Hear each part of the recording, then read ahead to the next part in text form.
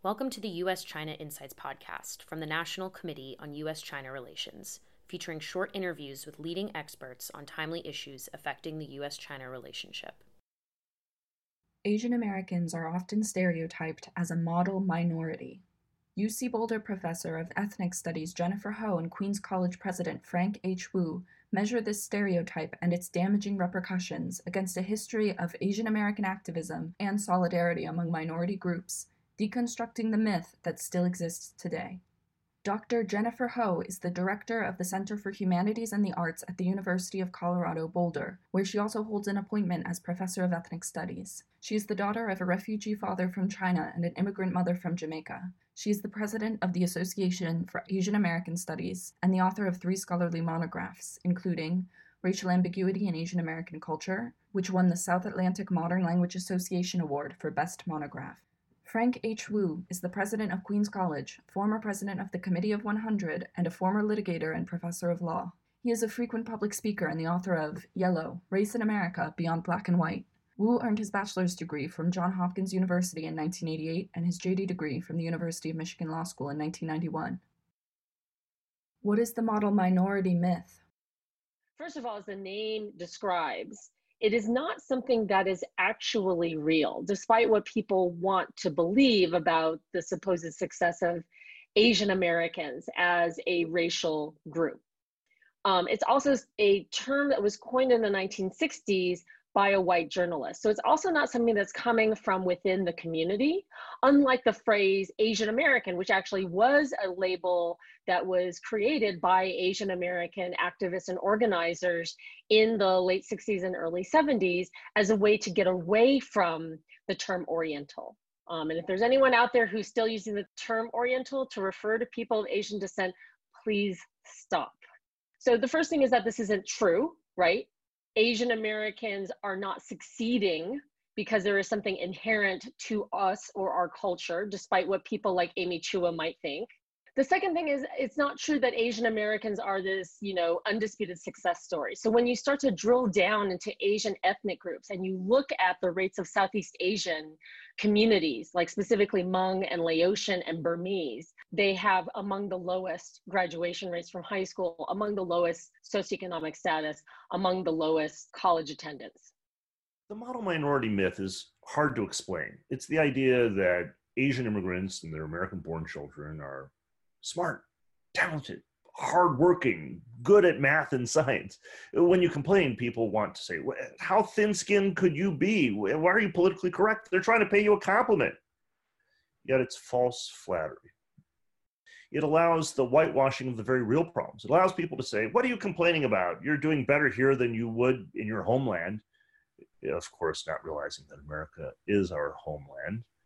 It's a way to say that Asian Americans don't need any help and shouldn't be shown any solicitude. It also ratchets up racial resentment.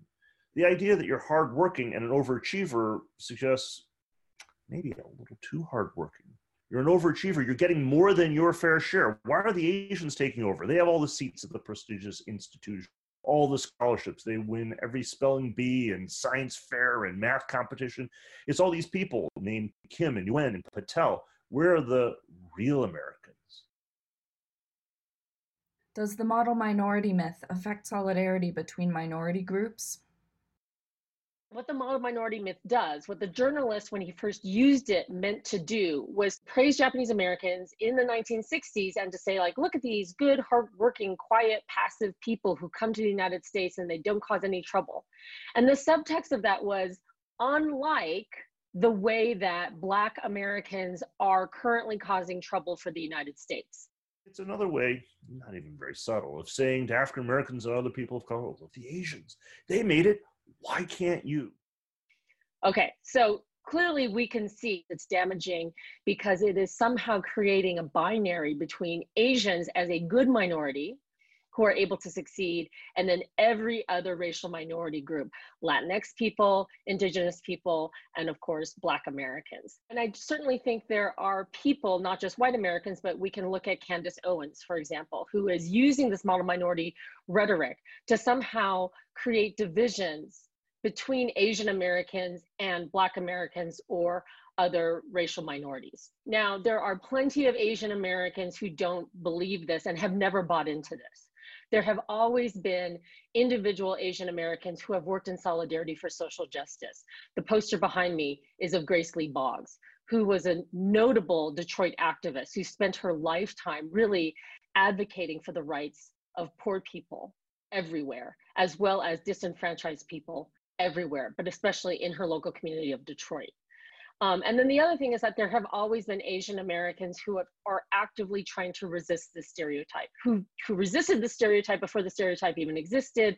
People like Yuri Kochiyama, Japanese American activist. Very famously, there's a photo of her cradling the head of Malcolm X when he was assassinated in New York City. And then, in our present day, there are so many Asian American leaders who are fighting on behalf of social justice and especially against anti-Black racism. So I think we need to say this, not to discount the racism that exists in Asian American communities, because there is anti-Black racism that exists within Asian American communities, but we need to say this to show that the narrative is always much more complicated than people want to believe. For Asian Americans, there's been the perennial bewilderment in Black-white tensions.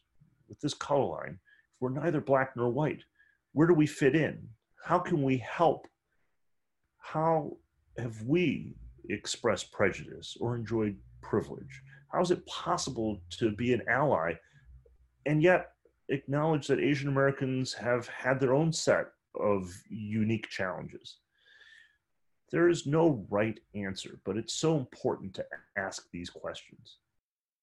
What might you say to Asian Americans who are faced with this stereotype? I guess what I would say is that I hope, first of all, that if there's anyone out there who is Asian American identified, who somehow thinks that this is a compliment, please be aware that it's not a compliment. People saying that you are a model minority is actually inaccurate, it's very damaging, and it's definitely divisive. I'm always encouraging Asian Americans to stand up and speak out by bridge building in coalition with others who share their ideals.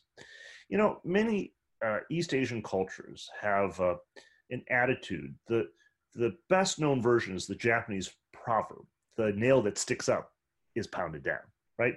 不要找麻烦, right? It's the idea, don't go looking for trouble. Compare that to the American adage, the squeaky wheel gets the grease.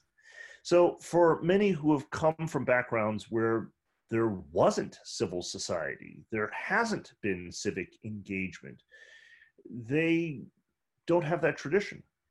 But here in America, it's necessary. We have to come together. And to say we're American is to signal that, not just to others, but to ourselves, to say this now is our home.